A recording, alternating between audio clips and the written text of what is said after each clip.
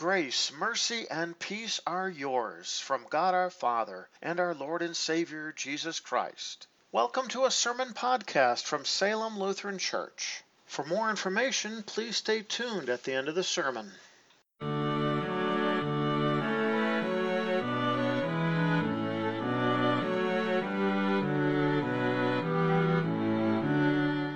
We continue with our Easter season and celebrating the resurrection of our Lord. And we do so especially hearing from the pulpit the beautiful words that were sung and spoken before the very Lord himself by the heavenly choir. Our first lesson for this third Sunday of Easter is found recorded in the book of Acts chapter 9, beginning at the first verse. Meanwhile, Saul was still breathing out murderous threats against the disciples' people. He went to the high priest and asked him for letters to the synagogue of Damascus, so that if he found any men or women belonging to the way, he might bring them to Jerusalem as prisoners. As he went on his way and was approaching Damascus, suddenly a light from heaven flashed around him. He fell to the ground and heard a voice saying to him, "Saul, Saul, why are you persecuting me?"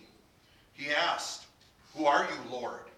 He replied, "I am Jesus whom you are persecuting. But get up and go into the city, and you will be told what you need to do." The men traveling with him stood there speechless. They heard the voice, but did not see anyone. They raised Saul up from the ground, but when he opened his eyes, he could not see anything. They took him by the hand and led him into Damascus. For 3 days he could not see, and he did not eat or drink. There was a disciple in Damascus named Ananias. The Lord said to him in a vision, "Ananias." He answered, "Here I am, Lord." The Lord told him, "Get up and go to the street called Straight, and at the house of Judas ask for a man from Tarsus named Saul. In fact, at this very moment he is praying. In a vision he has seen a man named Ananias come in and lay his hands on him so he can regain his sight." Ananias answered, "Lord, I've heard from many people about this man and how much harm he did to your saints in Jerusalem. And he has authority here from the chief priests to arrest all who call on your name." The Lord said to him, "Go. This man is my chosen instrument to carry my name before the Gentiles and kings and the people of Israel." Ananias left and entered the house. Laying his hands on Saul, he said, "Brother Saul, the Lord Jesus, whom you saw on your way here, has sent me so that you may see again and be filled with the Holy Spirit." Immediately something like scales fell from his eyes, and he could see again. He got up and was baptized, and after taking some food, he regained his strength. This Saul later changed his name to Paul. This is the Apostle Paul. But these words are the words of the Lord. Our second lesson, which will also serve as the basis for our sermon this morning, is found recorded in the book of Revelation, chapter 5, beginning at verse 11. And this is St. John speaking. "And I looked, and I heard the voice of many angels who were around the throne, and around the living creatures and the elders. Their number was 10,000 times 10,000, and thousands upon thousands. With a loud voice they were saying, 'Worthy is the Lamb who was slain to receive power and riches and wisdom and strength and honor and glory and blessing.' I also heard every creature that is in heaven and on earth and under the earth and on the sea and all that is in them saying, 'To him who sits on the throne and to the Lamb be blessing and honor and glory and might forever and ever.' The 4 living creatures said, 'Amen.' And the elders bowed down and worshipped." This is the word of the Lord. We read from the Gospel of John, chapter 21, beginning at verse 1. After this, Jesus showed himself again to the disciples at the Sea of Tiberias, This is how he showed himself. Simon Peter, Thomas called the twin, Nathanael from Cana in Galilee, the sons of Zebedee, and 2 other disciples were together. Simon Peter said to them, I'm going fishing. They replied, we'll go with you. They went out and got into the boat, and that night they caught nothing. Early in the morning, Jesus was standing on the shore, but the disciples did not know it was Jesus. Jesus called to them, boys, don't you have any fish? No, they answered. He told them, throw your net on the right side of the boat, and you will find some. So they cast the net out. Then they were not able to haul it in because of the large number of fish. The disciple whom Jesus loved said to Peter, it is the Lord. When Simon Peter heard it is the Lord, he tied his outer garment around him, for he had taken it off, and jumped into the sea. But the other disciples came in the little boat, dragging the net full of fish. For they were not far from shore, about 100 yards. When they stepped out on land, they saw some bread and a charcoal fire with fish on it. Jesus said to them, bring some of the fish you just caught. So Simon Peter climbed aboard and hauled the net to land full of large fish, 153 of them. Yet even with so many, the net was not torn. Jesus said to them, come, eat breakfast. None of the disciples dared ask him, who are you? Because they knew it was the Lord. Jesus came and took the bread and gave it to them, and also the fish. This was now the 3rd time Jesus appeared to his disciples after he was raised from the dead. This is the gospel. Grace and peace to you from God our Father and from our Lord and Savior Jesus Christ. Amen. Our text for consideration is found recorded in Revelation chapter 5, beginning at the 11th verse. I'd like to read these beautiful words once again. And I looked, and I heard the voice of many angels who were around the throne and around the living creatures and the elders. Their number was 10,000 times 10,000, and thousands upon thousands.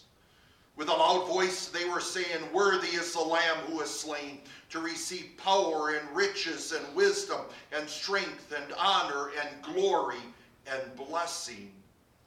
I also heard every creature that is in heaven and on earth and under the earth and on the sea and all that is in them saying, to him who sits on the throne and to the Lamb be blessing and honor and glory and might forever and ever. The 4 living creatures said, Amen. And the elders bowed down and worshiped. This is the word of the Lord. Dear brothers and sisters in Christ and heirs of everlasting life. A few years ago, I wrote a special New Year's Eve service that was called Lessons and Favorite Hymns. And if you remember, and many of you participated, I handed out a slip of paper and took a survey asking people to write down their name and their favorite hymn. And I had more people with the problem of that survey. Now, it isn't like our church isn't intelligent, where you can't write down your name and write down a favorite hymn, but I had so many requests coming from people saying, Pastor, can I put down more than one? No, you can only put one. That's what the directions say. It's got to be your favorite one. Many people were actually getting rather upset. I can't put down a favorite one because I have more than one. And isn't that the truth? Is there really one hymn or even one song in your entire life that you'll say that this is my most favorite one? I bet you have a favorite one at Christmas time and a favorite one at Easter time and even for all the different seasons of the church year. There really is no such thing as just one favorite one. But I will say this morning, that the song that we're hearing or that we're seeing from the words in our text is really the most favorite one. Yes, it really is. In fact, the title of this sermon is, "This is the sweetest music you have ever heard." And really for three great reasons. One is, to whom is doing the singing, or who is doing the singing, to whom are they singing, and where they're singing. That makes this song such a great song. And really, not even compared to any other. We don't have the tune, we do not have the music and any of the notes, but we do have the words. And the words were sung in heaven itself, and not just any place in heaven, sang in the throne room of God himself. In fact, the Apostle John, who received this revelation from the Lord, is taken by the Lord to see this in a vision. And what we have here are earthly words describing events taking place in heaven. And what John is seeing is awesome, and it is wonder above beyond wonder. In the chapter right before, or a couple chapters right before, we actually hear of the Lord Jesus' response with 7 different letters to 7 different churches. But now John is taken in this vision to see the throne room of the Savior himself. And the most important furniture in this throne room is the throne. But not just because it is so beautiful and so wonderful, but rather because of who is sitting on this throne. And yes, it is God sitting on the throne. And we always speak of God as he revealed himself in his holy word as one God who is Father, Son, and Holy Spirit. And in particular, it is spoken of the Son. He is called the Lamb. John the Baptist called him the Lamb. Oh, John the Baptist would refer to Jesus as the Lamb of God who takes away the sin of the world. Here the Lamb is called the one who is slain, the one who has died, the one who has paid for our sins, given his life for the sins of the world. And this is something he has done. His work is completed. It is finished.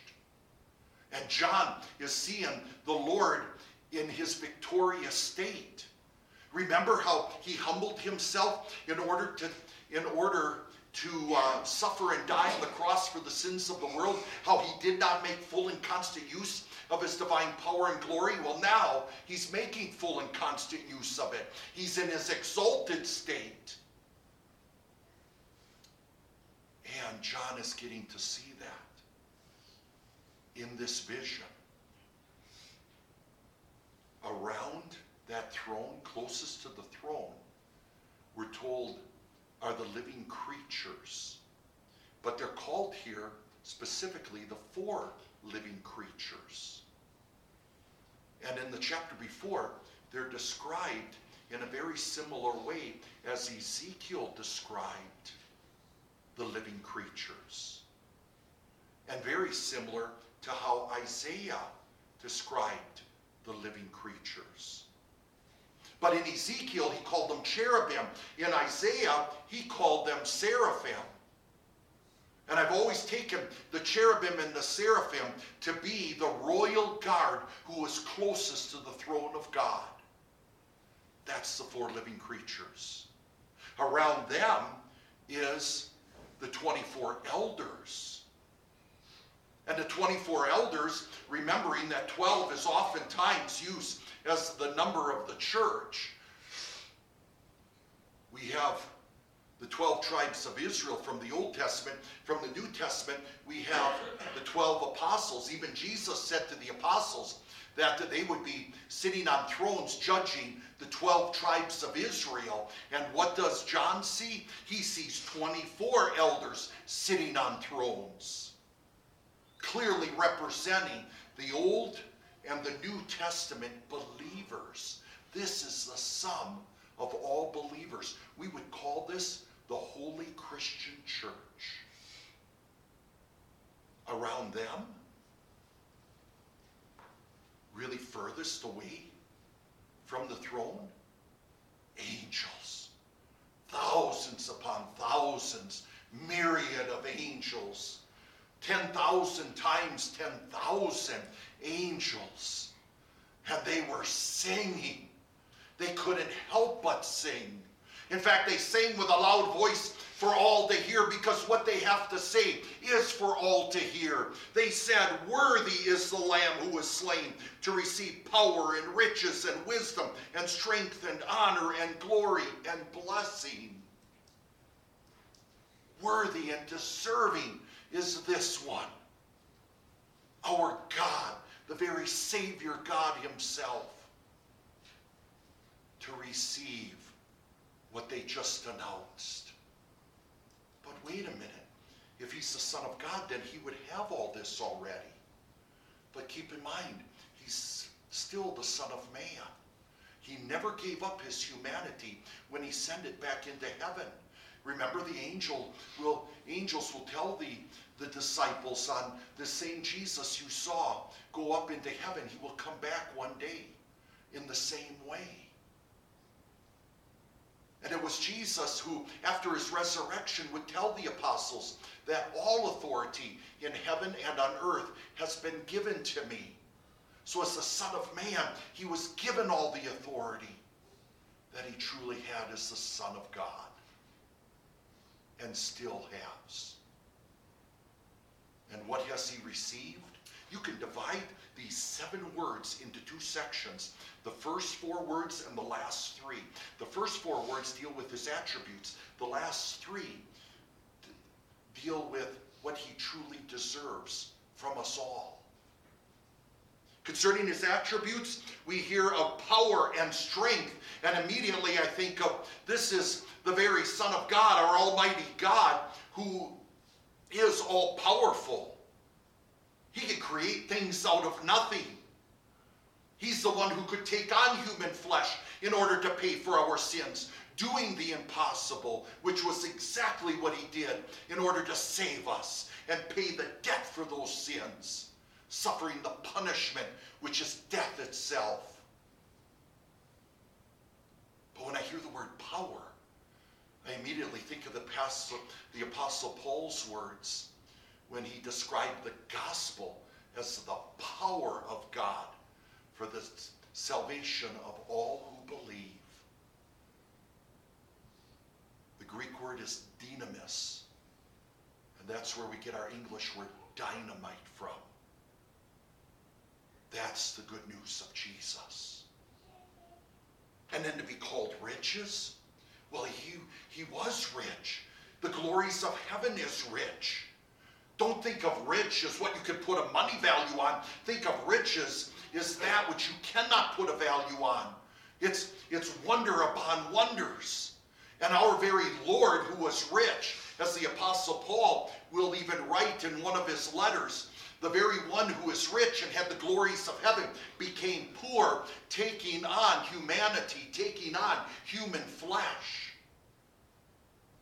so that we who are poor, and poor because of sin and the fear of death,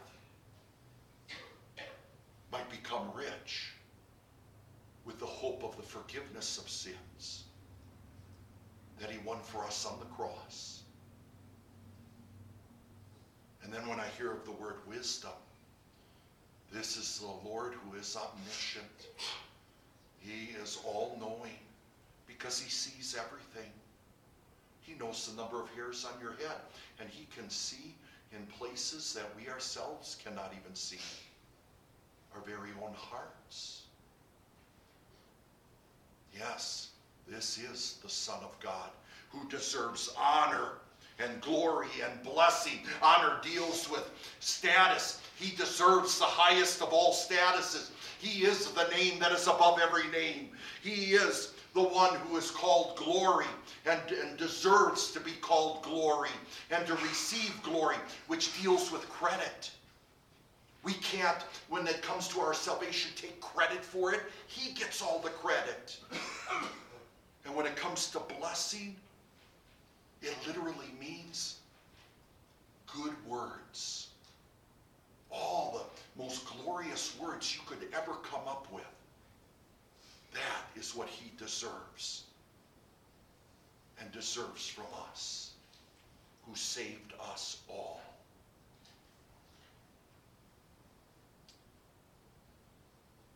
One thing I have to say about this beautiful song is, even though this is going to seem like, well, it's obvious, Pastor, but it deserves to be said, that the one they're singing to is alive. Yes, he was slain. Yes, he gave his life on the cross, but he didn't remain in the grave. His body did not see decay. He rose from the dead. His resurrection means he truly is the Son of God. His resurrection means that our sins truly have been paid in full. His resurrection means that there is life after death because he lives. We too shall live, knowing that we have the forgiveness of sins through faith in Christ alone. And the other thing that has to be said is that this choir is alive. These are not people who are zombies. Zombies don't even exist. These are not corpses. These are people who are alive, and alive in heaven, singing to the very one who has made them alive, because he lives. Oh, what comfort it is for us to know that death is not the end of life, but it is a beginning to a new life, that there is life after death. And what comfort it is to know that our loved ones who have gone before us, we can honestly say, they're not dead and gone, but instead they have beat us home. Because the Lamb who sits on the throne lives.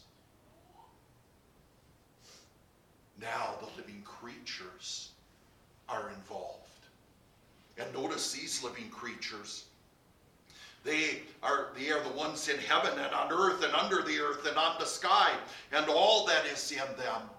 I take the living creatures as all animals, all of God's creation, being personified. And they too can't keep quiet. They too have to cry out with a loud voice. And notice, there's no talk of evolution here. There's no talk of mutants and evolving over time and millions and billions of years. When we speak of creatures in the original language, it means those who have been created, and we know who created them. God himself. All of creation crying out, blessing and honor and glory and might forever and ever. They're saying almost the same thing that the angels were saying, but they added these words, forever and ever. That these glorious words are to be spoken to our God, and they are to be spoken, and it is to never end. Forever and ever emphasizes the fact that where there's the forgiveness of sins, there is the sure hope of everlasting life. And in eternity, there is no beginning and end. The four living creatures, when they heard the choir singing, they responded, amen. And amen just doesn't mean that what they said was true. It doesn't mean that what they said is the truth. No, what they said is the absolute truth. And anything contrary to that would be a lie. And the Holy Christian Church, the elders, they bowed down and worshiped.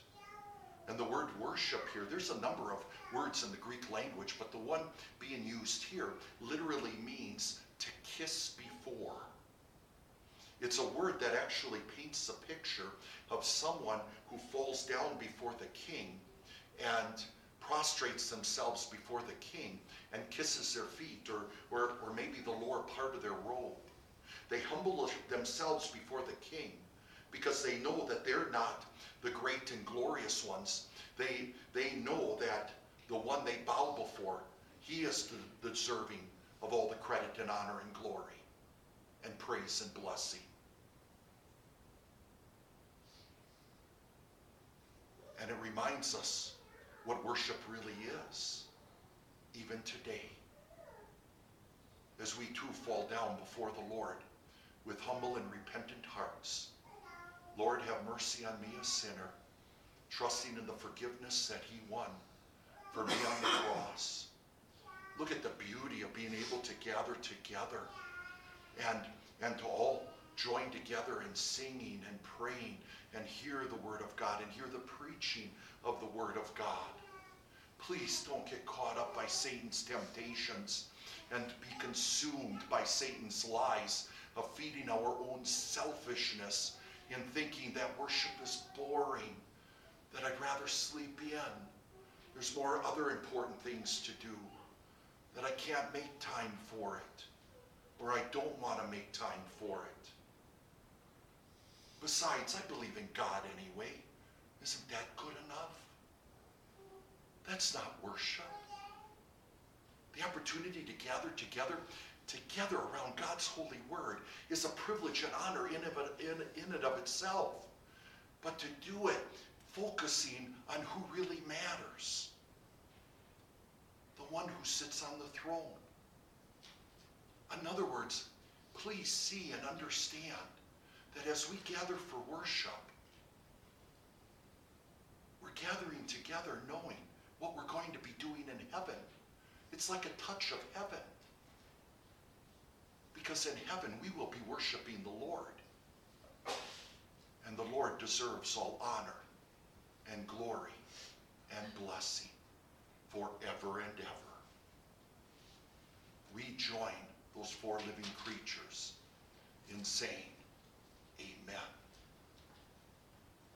This is the sweetest song, the sweetest music you will ever hear. And that is an amen. The peace of God which surpasses all understanding, keep your hearts and minds in Christ Jesus. Amen.